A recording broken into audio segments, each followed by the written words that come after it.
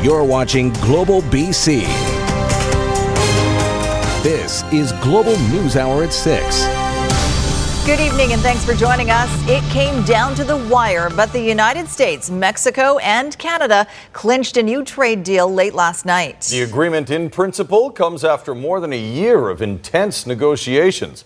Aaron MacArthur has a look at the winners and losers and what it means to BC.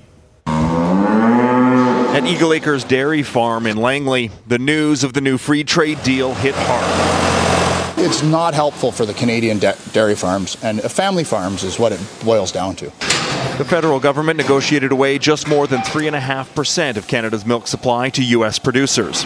It doesn't sound like much, but it's not the first time Brian Anderson's quota has been skimmed. We added up all the percentages in the last trade agreements, the Trans-Pacific and also the Canadian-European trade. We are losing market share each time. It doesn't mean that the public's going to get their dairy products on the store shelves cheaper. According to experts, it's likely the processors that will see the benefits, buying cheaper bulk milk products to sell in Canada at higher markups. What's more, the federal government has promised dairy farmers compensation. The federal government really means you and me and taxpayers. We're going to compensate our dairy farmers for the quota that they have bought and that they will not be able to use. Where BC consumers might see a bargain at the grocery store is in the wine aisle. By next year, shelves that are exclusively reserved for BC wine will have to make room for U.S. products. But according to trade lawyer Shay Colson, the ramifications of the free trade deal likely mean international wines will also squeeze out BC bottles. It's simply not, in my view, possible for the government to only open up the licenses to United States wine. If they do that, they will face trade challenges from those other nations. The trade deal, once ratified, can be revisited every 6 years. Now that U.S. products are starting to penetrate the market, just more opportunity for Canadian agriculture producers to lose a bigger share. Aaron MacArthur, Global News.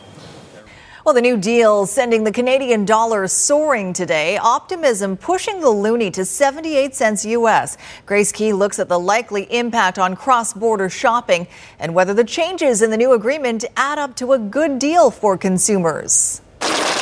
The Canadian dollar soared to a 4-month high after news hit that the U.S. and Canada reached a deal to replace the North American Free Trade Agreement. The loonie hit 78 cents U.S. The question now, is this going to be a short-term rally for the dollar? So there is some support for the loonie, but the factors still remain. We are a long way from freer trade. It's sort of NAFTA 2.0 with no major changes, so maybe this rally is short-lived for the Canadian dollar. If you shop online, the new trade deal will save you money. Right now, if you ship an item from the U.S. to Canada worth more than $20, it can be subject to tax and duties, and that amount hasn't changed since 1985. Under the new deal, items worth at least $150 would be subject to duties. This does depend on the type of item and where it was made. But let's say you shipped a pair of shoes to yourself and they came out to $100 Canadian. With taxes and duty, you'd pay about $34. Under the new deal, you'd pay just $12 in taxes. You could also get your items shipped to you faster than before. That's because customs agents don't have as much paperwork for items worth less than $150. And whenever the Canadian dollar drops, less travelers are heading to the U.S. This recent rise in the dollar may still not be quite enough to send us packing. It seems like the magic number in people's mind, that point where we see the needle move and more Canadians head back down to the U.S. is once it reaches about 20%. While a stronger dollar and the thought of no duty may be good news for shoppers, Canadian retailers will be bracing to see how much this will hurt their bottom line. Grace Key, Global News. Now, if you want more information on the new deal, you can log on to our website, globalnews.ca/BC, for a closer look at the key details. Approval for a massive LNG project is looming tonight. All indications are that Shell and its partners are going to greenlight a $40 billion plant in Kitimat. Keith Baldry joins us now. And Keith, this will be the biggest private investment ever in BC, possibly even in Canada. Also the worst kept secret. Yeah, it's been on the works for some time. It was off, then it was on. Tomorrow we're going to get the final word whether LNG Canada, which is a consortium of a number of energy companies, notably Shell and Petronas, are going to give the green light to the final investment decision. There's expected to be an announcement at 10 a.m. tomorrow. Premier John Horgan is going to be going there. There's going to be federal representation. The mayor of Kitimat's there. They're not in town just for out of coincidence. It's because the expectation is this is a huge project going forward. The numbers are staggering. And Michelle Mungle, the energy minister, touched on a few of them. And Andrew Wilkinson, again, some of the backstory here. There's a bit of a squabble going on between the BC Liberals and the NDP. Who should get credit for getting this project over the finish line? Here's the two of them. We're looking at $23 billion in revenue to BC. We're looking at 10,000 jobs throughout the north, and whether it's in the northeast, in the oil and gas fields, or right down to Tidewater. And so this would be a huge economic opportunity for British Columbia. We think it's kind of sad that the NDP would try to score cheap political points on what is probably the biggest industrial investment in Canadian history. This is an opportunity for all British Columbians to celebrate, and it shouldn't be the task of the NDP to cause trouble and score cheap points. All right, any possible glitches, either before the announcement tomorrow or afterwards once it's green-lighted? Well, First Nations have supported this the pipeline route all the way from the northeast to the terminus area. But there is a sort of a bit of a protest camp at the terminus area that's been very defiant, saying they will not leave. So that has to be dealt with at some point. Secondly, Andrew Weaver, we don't have didn't show him tonight, but the Green Party leader firmly opposes the whole concept of bringing an LNG industry into BC. In the past, he said he'll defeat the government over that issue. His first kick at that can will come next spring. We'll see if he's up to a threat he's uttered previously. All right. Thanks very much, Keith. All right.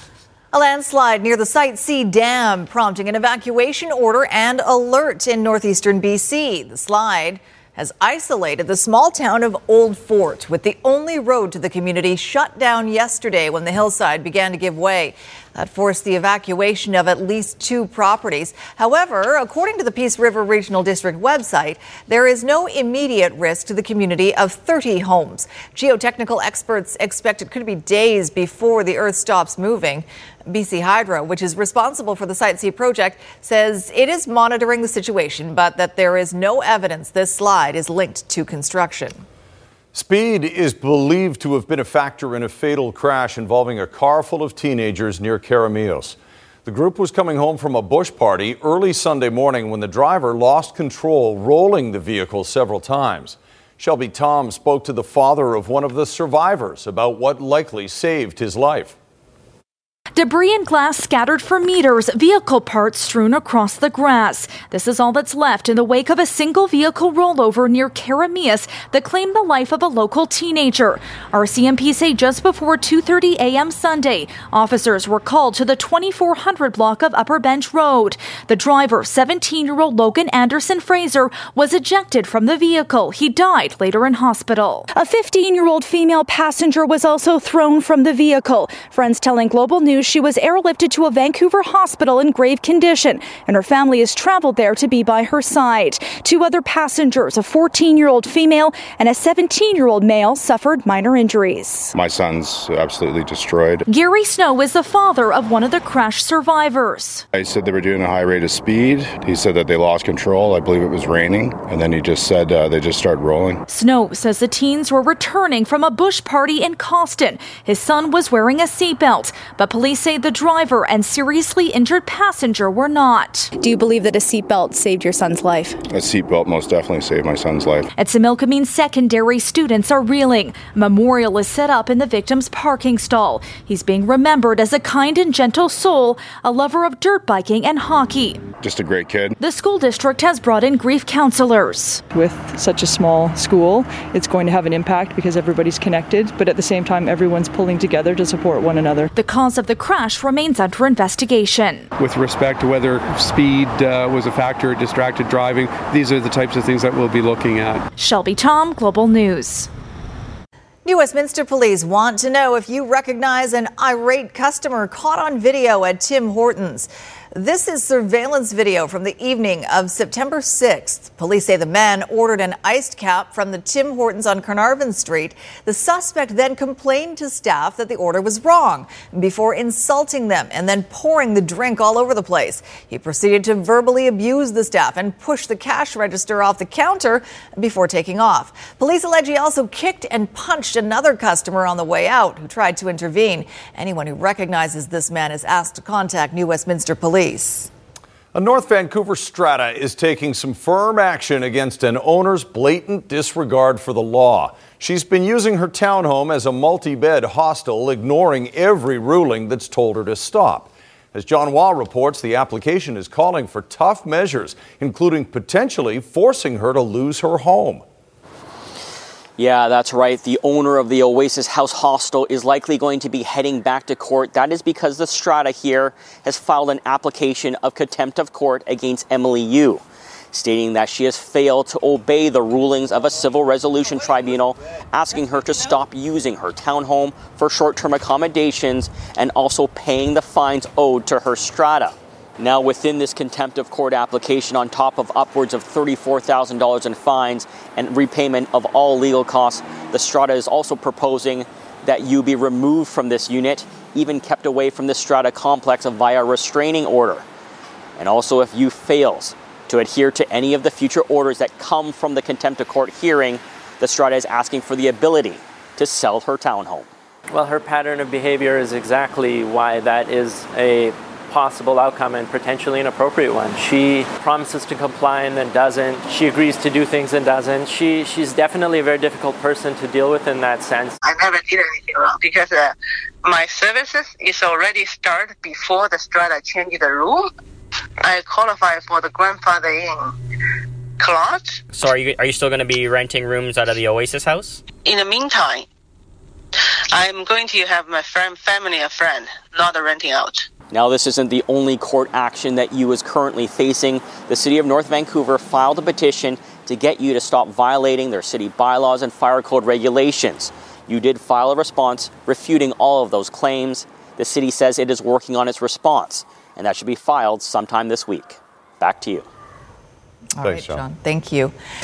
Right now, though, tonight's Consumer Matters report might have you pulling out your latest BC Hydro bill. Ann Druid joins us with a story of a woman who paid too much for more than a decade and then finally caught the mistake. Ann? And thanks for that, Sophie. That's right. A BC woman is reminding us why we need to read our bills carefully. Turns out she was being overcharged on her BC Hydro bill since 2004. Hydro acknowledged an error was made, but this customer hit a roadblock when it came to getting a full refund. I kept all my bills for the 14 years we've lived here. That attention to detail paid off for Sandra Schuck, the Savannah resident living outside of Kamloops, discovering a serious error on her BC Hydro bill in January 2018. There was a notation on my January bill saying that I was a business. And I said, I'm not a business. I'm just a single family dwelling on acreage. Sandra says the notation stated she was the sole proprietorship, a designation she says was not listed on any of her previous bills, which meant there was no way of her knowing she was being overcharged until it surfaced. She contacted Hydro immediately. I said, I've been charged incorrectly all this time, since I moved here 14 years ago. Sandra says BC Hydro admitted to the overcharging error, but says it would only correct the billing rate back to January 2018 due to company policy. I told him it's been wrong ever since I came here. But he said our policy is only to go back to the time that you call in about it. Sandra also says Hydro promised to come out to her property, but no one ever came. Frustrated, she reached out to Consumer Matters for help. I thought, well, who am I going to go to try and get it back to the very beginning, because it was wrong from the day I moved in here. So I decided to go to Consumer Matters, and in 3 days' time, I had an answer. BC Hydro telling Consumer Matters the original customer at the premise was a commercial customer. And when the current customers moved in, they built a home on the property. But when a new home is built on a property, the developer or contractor is supposed to reach out to BC Hydro so the rate can be updated, which Hydro says did not happen. We went back over 16 years of records, and there's no indication that the contractor or developer ever reached out to us. So at the end of the day, there's no fault on BC Hydro, but we can't fault the customer either. The contractor or developer didn't do their job here, and unfortunately they were overcharged as a result. BC Hydro says the Schucks have since received a credit of a few $1,000s. Sandra Schuck relieved, the fight to get a resolution finally over. I'd like to say thank you very much, because I just thought they would never give it to us, ever. We did reach out to the developer about this, but we did not receive a response. As for Hydro collecting the funds from the developer, it says this is an issue that dates back about 14 years, and it's something Hydro says they will have to look at carefully before they take any next steps.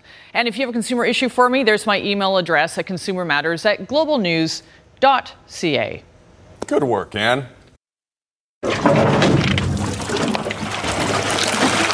Well, that's going to leave a mark, and in fact it did. A humpback whale cracks the window of a whale protection boat operated by Life Force Ocean Friends. It was one of two curious whales who decided to check out the boat by poking their heads above water several times to get a better look. Life Force had shut off its engines at this point to protect the whales. After taking a few more looks, the humpbacks swam off. Neither whales nor humans were injured during this close encounter. Just the boat.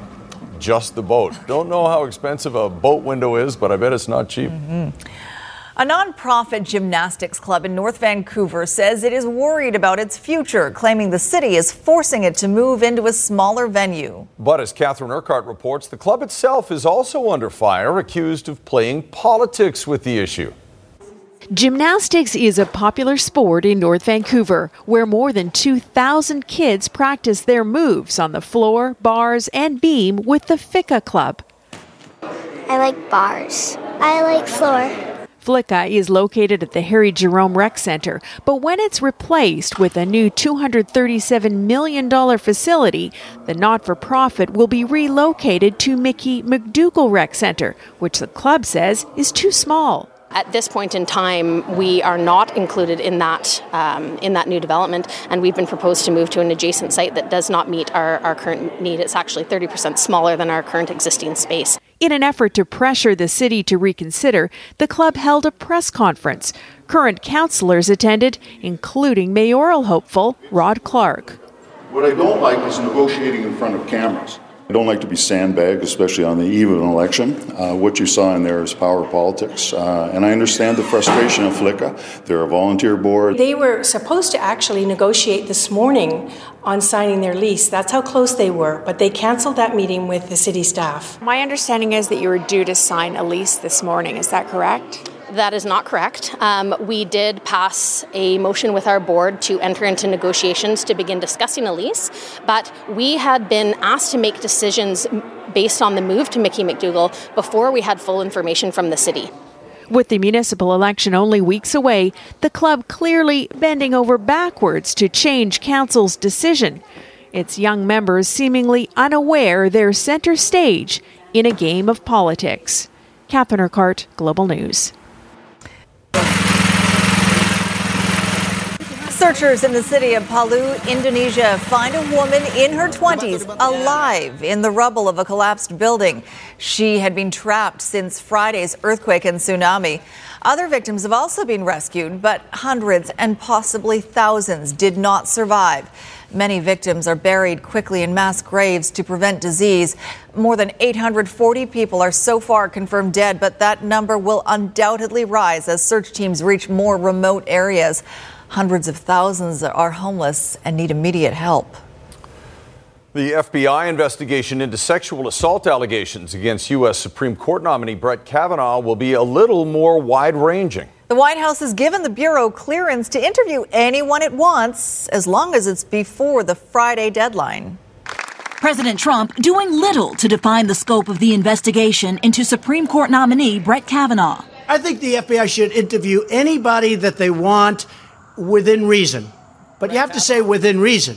While he ordered the new background check, he says the terms are being dictated by senators, specifically Senate Republicans. But I'm instructing them as per what I feel the Senate wants. The Senate's making this decision. The White House initially directing the FBI to question only 4 witnesses, but today bending to mounting pressure, authorizing the questioning of anyone necessary with a deadline this Friday. Senate Democrats identifying 24 potential interview subjects. The president signaling he is open to more witnesses, but the investigation, he says, needs to move fast. We don't want to go on a witch hunt, do we? When asked about this moment from Kavanaugh's testimony, I liked beer.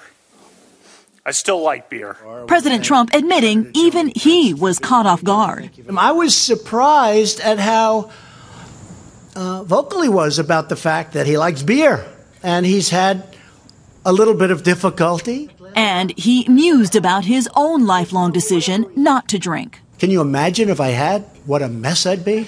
I'd be the world's worst. The president saying he is keeping an open mind. I'm waiting just like you.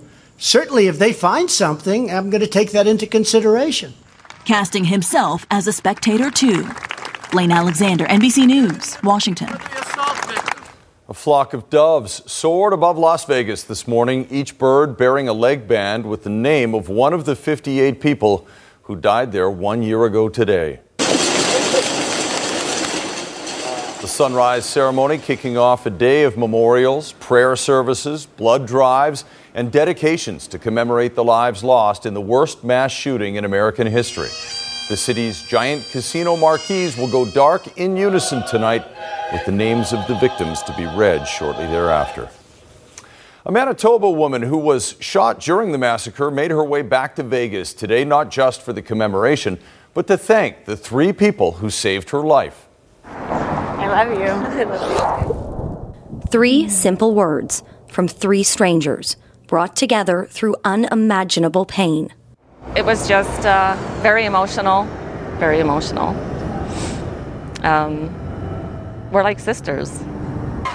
Jody Ansell was hit by a bullet during the Las Vegas shooting. Memories that still haunt the Manitoba woman. I just hear that sound. It's been really hard. I mean, I have a lot of triggers that still haunt me from that night.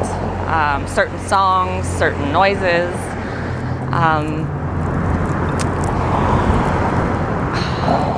Jody was among the thousands of people running for their lives that night, searching for help, bleeding. It was in that moment she met her angels. This girl's in the middle of the street, and you can hear her yelling, "I've been shot." And she's holding up her arm, and blood's just gushing out of her arm. I took off my shirt and made a tourniquet, tied it around her arm as tight as I could. She just continued to stare at me, and all I could do was stare back at her and tell her, "You're okay. We're going to be okay. We're going to be okay." Patrol officer Tony DeLorso was Jody's next guardian angel, rushing her to the hospital. It probably took me a good 10 minutes to get her out there. It's the longest 10 minutes of my life. You could see that she was fading. I mean, for lack of a better word, she was fading. 1 year later, Jody is almost physically healed. But this trip to Las Vegas was to help heal the emotional scars. 365 days, thousands of kilometers, and bonds that can't be broken. Brittany Greenslade, Global News, Las Vegas. Rescuers in Argentina had to bring in the heavy equipment to help rescue a beached whale. More than 30 people were involved in the 2-day mission on the Mar del Tuyo beach south of Buenos Aires. After the 10-meter-long whale was carried into the ocean on a special harness attached to an excavator, a boat guided the whale back into the open ocean. Well, today is the start of Breast Cancer Awareness Month. It's the most common type of cancer found in BC women, with around 3,500 receiving a breast cancer diagnosis every year. Research shows a 25% reduction in deaths among those who screen regularly. In July, BC marked 30 years of its breast screening program, the first of its kind in Canada. Now they're taking the lead by being the first province to let women know their breast density. Jennifer Palma has more on how that knowledge can help women make better health decisions. For Victoria Alquaz, being physically fit is a part of her life. Only real kind of jewel that we really have is our health. Victoria focused on her health after her mom died 18 years ago from an aggressive cancer that spread through her body. It pushed Victoria to decide to get a mammogram every 2 years. Screening is a lifestyle. It's the same as saying as going to the hairdressers or going to donate for blood. 1 in 8 women will develop breast cancer in their lifetime. British Columbia is helping women make better health choices by being the first province to tell women their breast density. And that's why we hope that what we do here in British Columbia will become a model for activity and action across the country. But what is breast density? Well, it's not something you can feel or see. It can only be measured by a mammogram. This area, outlined in red, is unfortunately a cancer. And you can see that in terms of how white they are, they're very similar. As density increases, so does the chance of cancer. However, density and cancer both appear as white on a mammogram, making it hard to get a diagnosis. It's like looking for a snowball in a snowstorm. And this is one where the cancer is very difficult to see. Here it is circled in red. But you can understand now why it's tougher to find this one as opposed to over here, where it's surrounded by dark gray. The hope is this knowledge will empower women and, if necessary, lead to a discussion about a course of action. Our recommendation is not to offer additional testing based on the observation of dense breasts on a screening mammogram. If a woman should notice any change in her breast, any symptoms, then that supersedes having had a normal mammogram, and she needs to discuss that with her provider. It's knowledge Victoria wants to have to make informed health choices. This is one way of empowering ourselves. Do take care of ourselves, do take care of our health, and then we could carry on giving and doing the things that we love. The province will begin telling women what their breast density is by mid-October. Jennifer Palma, Global News. But did he pay his tab? That's what we need to know. All right, right before we get to Christy, snow might not be a regular sight in most parts of BC yet, but as of today, you will need snow tires on most highways. This is what it looks like in the community of 70 Mile today. Highway 97 closed for a time because of an accident. Snow tire weather is getting closer all the time. Approved tires carry either the three-peaked mountain and snowflake symbol or the mud and snow, the M&S symbol. Failing to have winter tires on most highways, including from Squamish to Whistler, could net you a $109 fine, and you could be turned around and prevented from getting where you're going. Keep that in mind. Mm-hmm. And it's just safer. It is. That's just right. better. Christy, who wants to get stuck? The first indication we have of snow on the Lower Mainland, though, there will be a run on snow tires for sure. Oh, yes, that's for sure. That's for sure. I mean, it always happens. You guys are some of them, aren't you? Yeah, kind of. Wait a second.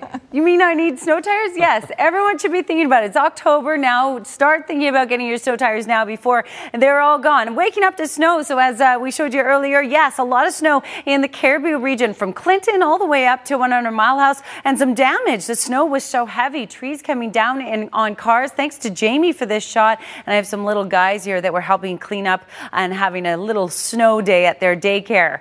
All right, so great photos. Thank you to everyone. That snowfall is going to continue. Another wave starting to push down into your area. 100 Mile area could see another 15 centimeters by tomorrow afternoon. If you're in the Chilcotin region, another 10 centimeters by tomorrow morning. And yes, that means it will affect Highway 97 again, starting tonight, right through the morning hours tomorrow. It's because we have this cold Arctic air that's plunging across the province, and this low pressure center continues to track across the south. That cold air will push into far southern regions. Snow levels are going to drop, and that means we are expecting snow on most mountain highways starting tomorrow morning, more likely towards the afternoon hours as those temperatures drop, but it includes the Sea to Sky Highway near Whistler all the way down to Hope, Princeton, and especially the Revelstoke area. So here's how much snow we could see. And again, this is by tomorrow afternoon, 25 centimeters for Rogers Pass, Connector 15, Coquihalla and Allison Pass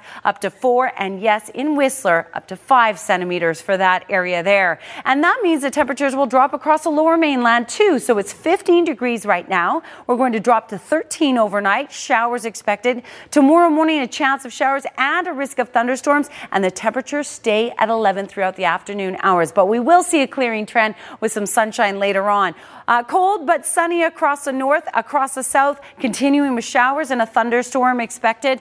Down through Merritt, that's where we could see snow over higher terrain in areas like Kamloops as well. And yes, unsettled through the morning hours across the south coast. Breaks of sunshine towards the end of the day. Drier but a little chilly across Wednesday and Thursday, especially at night, where we'll be dropping down to 3 degrees. Now, while some areas enjoying winter this morning, a lot of areas still enjoying fall. And this from Hazelton.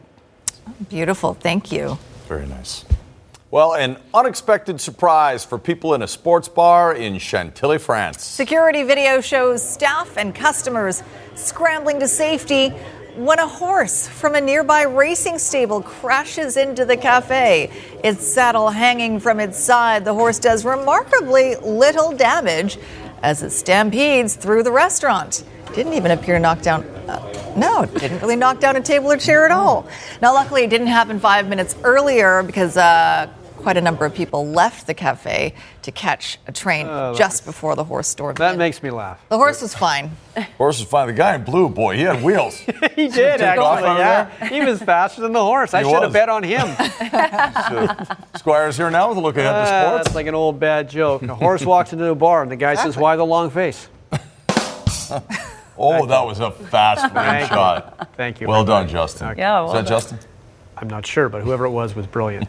Like Animal from the Muppets. It is. It is We were like, talking about But Gritty. Animal, like on some serious, Animal was already serious on pharmaceuticals. serious stuff. He was. We're talking about Gritty, the Flyers mascot. That's right. Yeah. The last team Dave Gagner ever played for in the NHL was the Vancouver Canucks. And his son, Sam, may follow the same pattern because if he doesn't land on any other NHL rosters, the Canucks might be the last team Sam Gagner plays for as well. He was put on waivers today, so was Darren Archibald.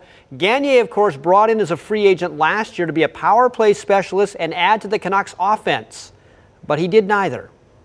I said all summer, though, that I said if our young players come in and they show that they're ready to play, we want to give them an opportunity. And I thought Goldobin, Leipzig, and Mott, they had good camps, and so we want to see them some more. A little bit. Gagner's out of the box for Vancouver. Jim Benning staying true to his word meant the end of the line for Sam Gagner.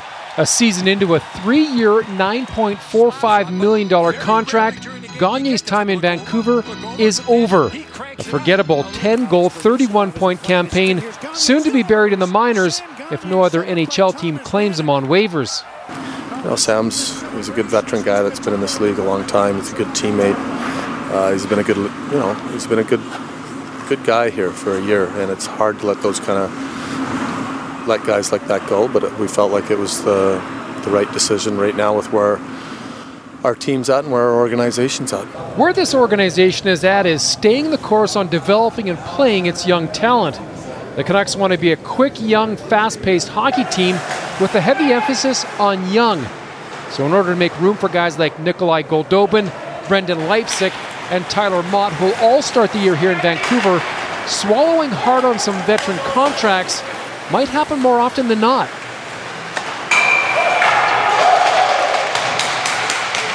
We're not a team that's sitting there and thinking about winning the Stanley Cup this year and adding maybe a piece or two. We're trying to improve. We're trying to get younger. We want our younger players to take steps. But the ball's in their court. I want to give the young players opportunity, and that will come at different times. I'm going to be perfectly honest. Like with these young kids coming now that we have in our system, this could happen more and more going forward because when these young kids are ready to play, we're going to have to make tough decisions in moving older players out to give them a chance to play. The Canucks open up the regular season Wednesday at home against Calgary. Jay Janoway, Global Sports. I'm beginning to think that Jim Benning is Barry DeLay's older brother, like a bit older. 20 years older. Yeah. The logo is a C, but will that be the only C on Canuck uniforms this year? Never in Canucks history have they not had a captain. One year they had rotating captains, but someone has always wore a C. We probably won't know until tomorrow what the decision is on the captaincy this year, but if you're a betting man or woman, no captain might be the situation for the Canucks. Maybe they'll have just a few assistants. Now, that's what Vegas did last year, and it didn't hurt them at all. EA Sports, NHL 19. That game is done at simulation for this season. The Canucks won't be good, according to it, but you didn't really need computing power to figure that out. They have done the entire season, right through the playoffs, right to the Stanley Cup champion, so let's see what EA says.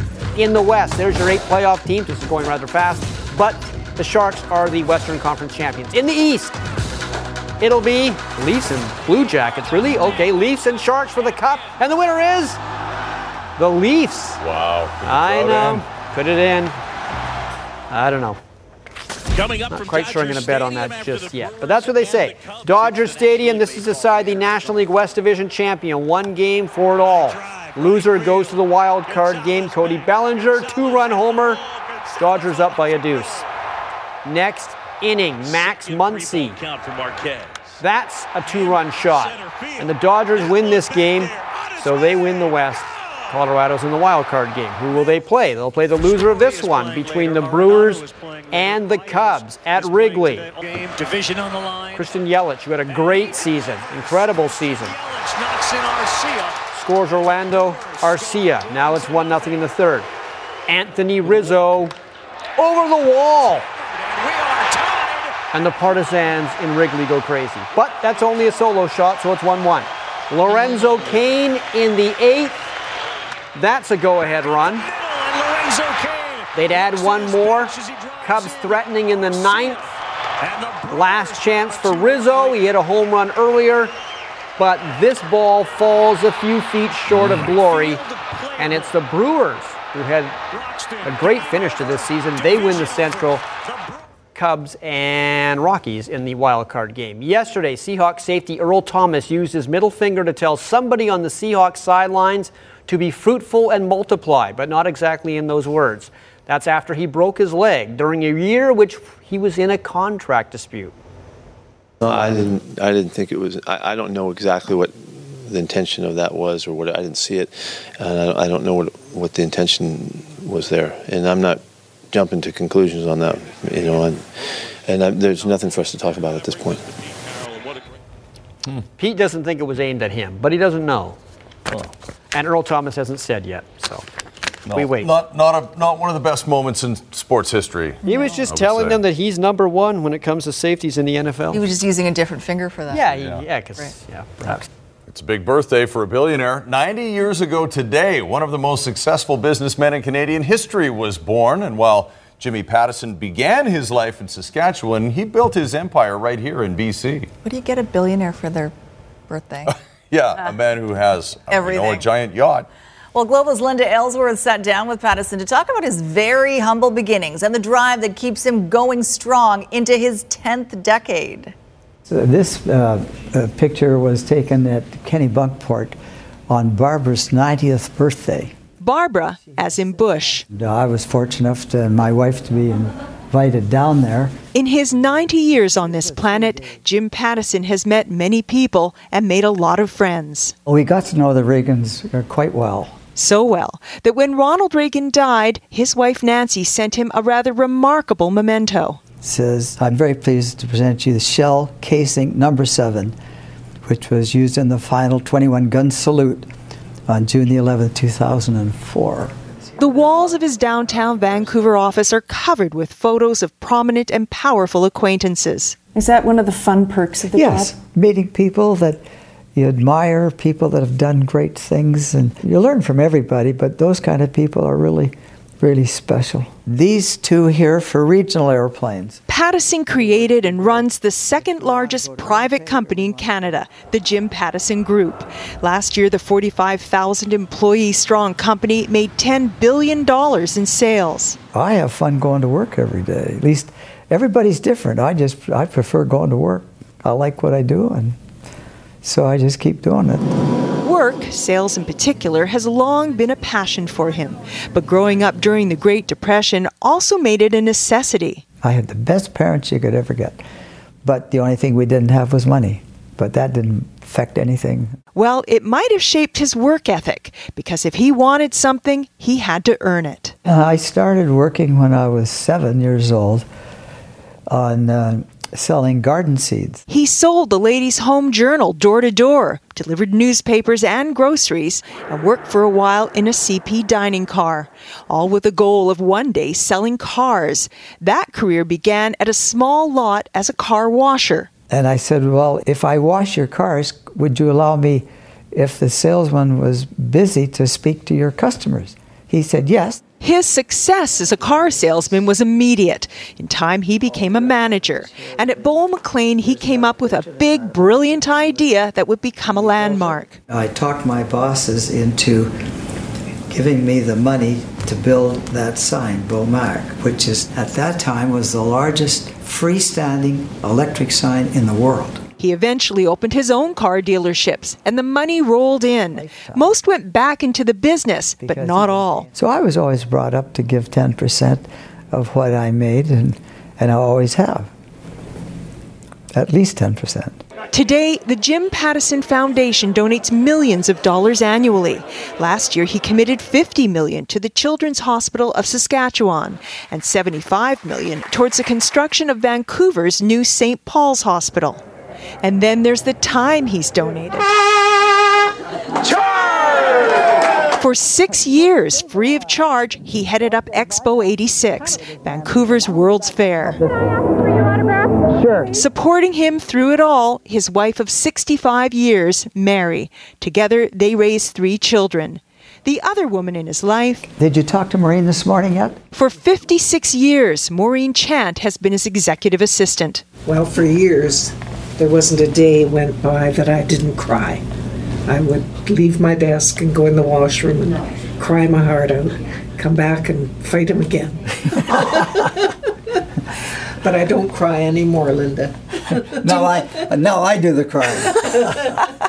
Are you a happy man? Very. I couldn't be happier. I'm happy to get up every morning, and I'm happy to go to bed, and I'm happy to go to work, and so I enjoy life. I very much enjoy life. Wow. Yeah, thanks, Jimmy. Exactly. Not everybody can rock a purple suit, let me tell you that, but he sure does. I wore the purple tie in his honor today, too.